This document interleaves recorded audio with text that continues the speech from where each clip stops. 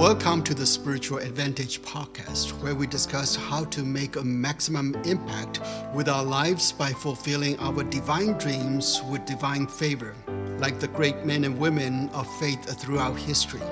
I'm Sam Stone, the light keeper. You are the light of the world, and I am the keeper. No pun intended. Let's begin. When I think about rejection, Colonel Harland Sanders often comes to mind.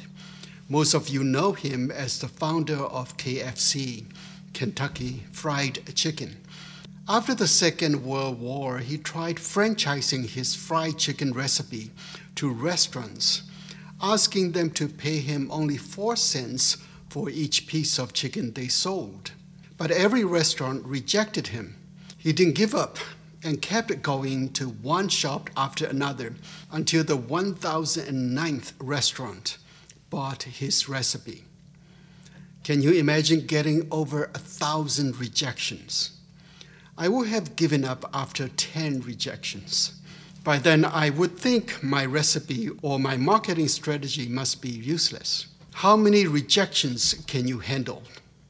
There are many types of rejections. Of course, sales rejection might be the easiest to handle because you are proposing a transaction.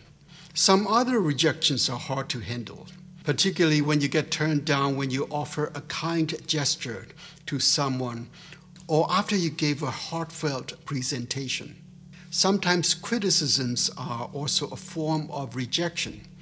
Some people are good at dumping criticism at you egotistically without thinking the other side of the story. Handling rejection used to be hard for me. A desire for retaliation would brew inside me for days after a rejection. Sometimes it explodes after suppressing it for a long time, but I'm improving. Sometimes an unanswered prayer can make you feel rejected by God. Worse yet, a tragedy can make you feel rejected by the Holy One. I know of a pastor who had a thriving church. His wife played the piano, and their children sang in the children's choir. The entire family was faithful and devoted in their service. However, one day, a car accident tragically killed the son. The father couldn't handle it and suddenly disappeared, leaving the church without a pastor, the wife without the husband, and the children without the father when they needed him most. He never returned home. Surprisingly, years later, the daughter grew up and became a pastor. She told this story in a heart-wrenching humor. There was not a single dried eye in the crowd. In the same tragedy, the father lost faith, feeling rejected by God, but the daughter gained resilience and got closer to God. We live in a fallen world where we must deal with fallen people and tragedies. God's will is not always done here on earth, and that's why Jesus taught us to pray, "Thy will be done." If God's will is done here, it will be heaven already. How do you live in this fallen world? Jesus taught us resilience. Don't forget that our Lord has been rejected numerous times by his own folks in his hometown to eventually being crucified on the cross. He was rejected from birth, having no place to be born, and his own king tried to hunt for him to kill him before he was even 2 years old. He was even rejected by his Father in heaven at the time he needed him most. He cried on the cross, my God, why hast thou forsaken me?" Did he deserve it? Throughout the Bible, we read about his faithful service to God. He had every right to ask that question. He knows rejection. No one in this world understands you more than Jesus. So if you feel rejected, Jesus is the one you need to learn from. He taught his disciples to handle rejections by building resilience because that is the only way to live through this fallen world. You need resilience not only to survive, but also to serve. So today we will learn how Jesus taught us to be resilient so that we can stop reacting to rejections, facing unnecessary stress, anxiety, and depression, and broken relationships. So let's begin. Hi, in case we haven't met yet, I'm Sam Stone, the light keeper. You are the light of the world, and I'm the keeper. No pun intended. It's my calling to help you shine your brightest so that God is glorified in you and you are satisfied in God. The scripture lesson is from the Gospel according to Luke, chapter 9, verses 51 to 62. Listen to the word of the Lord. When the days drew near for him to be taken up, he set his face to go to Jerusalem, and he sent messengers ahead of him. On their way, they entered a village of the Samaritans to make ready for him. But they did not receive him because his face was set toward Jerusalem. When his disciples James and John saw it, they said, "Lord, do you want us to command fire to come down from heaven and consume them?" But he turned and rebuked them. Then they went on to another village. As they were going along the road, someone said to him, "I will follow you wherever you go." And Jesus said to him, "Foxes have holes, birds of the air have nests, but the Son of Man has nowhere to lay his head." To another he said, "Follow me." But he said, "Lord, first let me go and bury my father." But Jesus said to him, "Let the dead bury their own dead. But as for you, go and proclaim the kingdom of God." Another said, "I will follow you, Lord, but let me first say farewell to those at home." Jesus said to him, "No one who puts a hand on the plow and looks back is fit for the kingdom of God." Luke 9:51 to 62. This is the word of the Lord. Thanks be to God. Jesus was on the way to Jerusalem for the last time. He had been to the city at least every year since childhood, but he knew this was the journey of no return. He would be rejected and crucified. So this is the last chance to reach out and to prepare his disciples to carry on his mission on earth. As I said, the signs and symptoms of this fallen world are broken relationships among families, friends, and nations. Jesus' mission is to mend the broken relationships of this world. One of the immediate instances of broken relationships was between the Jews and the Samaritans. If Jesus were to fix the broken relationships in this world, he might want to start with these cussing cousins in his own neighborhood. Samaria was on his way to Jerusalem, so it's reasonable to stop by there to deliver the message of mediation and reconciliation. He sent his disciples ahead to arrange his stay and venue to preach, but the Samaritans rejected them. The disciples were outraged. Like most Jews those days, they would have skirted Samaria and go to Jerusalem. But Jesus and his team stopped by there to reach out to them as a sign of a kind gesture. But they did not honor their friendship tour. The disciples felt insulted by their rejection, and they wanted to retaliate. The Bible says, when his disciples James and John saw it, they said, "Lord, do you want us to command fire to come down from heaven and consume them?" Hospitality is a hidden commandment in the Bible. Even though God has never stated directly, we have read many instances where God delivered severe punishment to the people that failed to provide hospitality. Sodom and Gomorrah was among them. Instead of providing hospitality, the citizens of those cities wanted to rape the highly handsome guests because they were angels. There was the last straw that broke the camel's back. God rained down fire to consume the two cities. Maybe Jesus had told them previously that those villages that didn't provide hospitality would suffer worse than Sodom and Gomorrah. So James and John thought it was time to avenge the rejection by exercising their authority to command fire to come down on them. But he turned and rebuked them, and they went on to another village. Verse 55 and 56. Jesus rebuked them because the disciples had forgotten Jesus' instructions. If any village did not provide hospitality, their job was to shake their dust off and leave for another village. Retaliation was not their job, but God's. As the Bible says, "Vengeance is mine, I will repay," says the Lord. For the time being, retaliation will only break the relationships further. However, that's human nature to feel embarrassed by rejection and fall right into the devil's trap of ruining relationships further. Just a few verses up, Jesus instructed them to move on when they were not welcome. He says, whenever they do not welcome you, as you are leaving that town, shake the dust off your feet as testimony against them. Luke 9:5.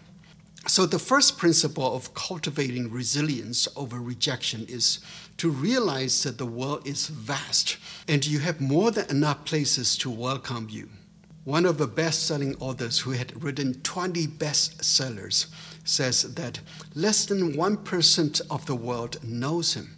I thought everyone would have known him unless they were hiding under the rocks. But he's right. There are over 7 billion people in this world. 1% of it would be 70 million people. No bestseller has ever reached 70 million people. That means if 70 million people reject you, that is only 1% of the population. You still have 99% of the world that potentially love you. Think about it. So the first principle of cultivating resilience over rejection is to listen to what Jesus said. Move on. Move on, my son. Move on, my daughter. The world is vast. Go to the next town. Your mission is to mend the relationships, not to make them worse. Jesus wants to leave the job of condemnation to God. Then 3 opportunities came for Jesus to teach the disciples on the road. It says, as they were going along the road, someone said to him, I will follow you wherever you go. And Jesus said to him, foxes have holes, and birds of the air have nests, but the Son of Man has nowhere to lay his head. Verses 57 to 58. Some people think if I follow Christ, my life would be easy, prosperous, and problem-free. But Jesus showed them the reality he experienced himself. Notice whenever he addressed himself as the Son of Man, he was talking as the Messiah, because that's how the Messiah identifies himself. That means there were times even God didn't have a place to stay overnight because people rejected him. So the second lesson is expect rejection. When Jesus was on the cross, he prayed to God, Father, forgive them, for they do not know what they are doing. It means people reject you because they don't know what they are doing, because they are fallen people. So expect rejection. If you realize rejection is inevitable in this fallen world, you become resilient and able to forgive. Even though it seems the dialogue was between Jesus and the potential followers, he was using the opportunity to teach his own disciples because they knew the Samaritans had rejected him and gave him no place to lay his head. It sounds tragic, but don't forget Jesus' Jewish sense of humor, which is not apparent in the text. In other words, he was saying, James and John, don't retaliate. I expect rejection, and so should you. Don't think you are an exception just because you follow me. You might encounter even more rejections because of me. That's the cost of discipleship. Then he taught them the next lesson. To another, he said, follow me. But he said, Lord, first let me go and bury my father. But Jesus said to him, let the dead bury their own dead. But as for you, go and proclaim the kingdom of God. Verses 59 to 60. Again, keep Jesus' sense of humor in mind when you read the Bible. Otherwise, you will miss the punchlines.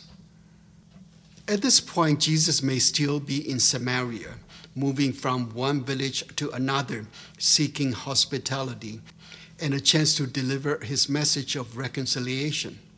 Being unhospitable, they were as good as dead. The following sentence reveals that Jesus wants us to know our priorities.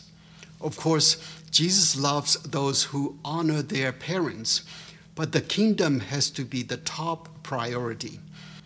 These men seem to be busy, but if you are too busy for God, you are too busy. So the third lesson is know your priority. Jesus says, strive first for the kingdom of God and his righteousness, and all these things will be given to you as well. Matthew 6:33. The kingdom is the place for healthy relationships. If the disciples prioritize retaliation, they would have become part of the dog-eat-dog world. This world urgently needs salvation from broken relationships. It needs resurrection from the dead. You might worry, what if I fail my filial duty, which is one of the 10 commandments? But you must also know your priority, because filial duty is the 5th commandment, not the 1st. Furthermore, Jesus will reward you for practicing your priority. And he said to them, truly I tell you, there is no one who has left house or wife or brothers or parents or children for the sake of the kingdom of God, who will not get back very much more in this age and the age to come, eternal life. Luke 18:29 to 30. Jesus knows your sacrifice, and he will never forget the price you pay for following him. Then Jesus taught the third lesson. Another said, I will follow you, Lord, but let me first say farewell to those at my home. Jesus said to him, no one who puts a hand to the plow and looks back is fit for the kingdom of God. Verses 61 to 62. Sometimes we appear to move on, but keep revisiting it over and over again, as if a farmer with his hand on the plow and looking back. We seem to have forgiven them, but keep counting the cost. So the fourth lesson on building resilience over rejection is don't regurgitate. When the angels helped Lot's family escape the fire in Sodom, they told them not to look back. But Lot's wife looked back and turned into a pillar of salt. If you drive your car with one foot on the gas and the other on the brake, it would destroy the vehicle before you arrive at the destination. So once you decide to move on. Don't regurgitate, don't regret, don't regress. Don't let your ego get the best of you. Always remember, Jesus will write the last chapter, and he will tie up loose ends. You don't have to worry about what you have left behind. Don't look back. There you have it, 4 practices to cultivate resilience over rejections. Move on. Expect rejection. Know your priority. Don't regurgitate. That's it for today. I hope you find this message illuminating as much as I enjoy receiving it from the head office. Until we meet again, keep your light shining brighter and broader and harvest the fruit of profound happiness. Amen. Bye now. Thank you for listening. If you would like to maximize your life and leadership by unlocking your spiritual advantage, please feel free to direct message me on Twitter at Samuel Stone or visit samuelstone.com. I'm looking forward to talking with you. See you on the next episode. Bye now.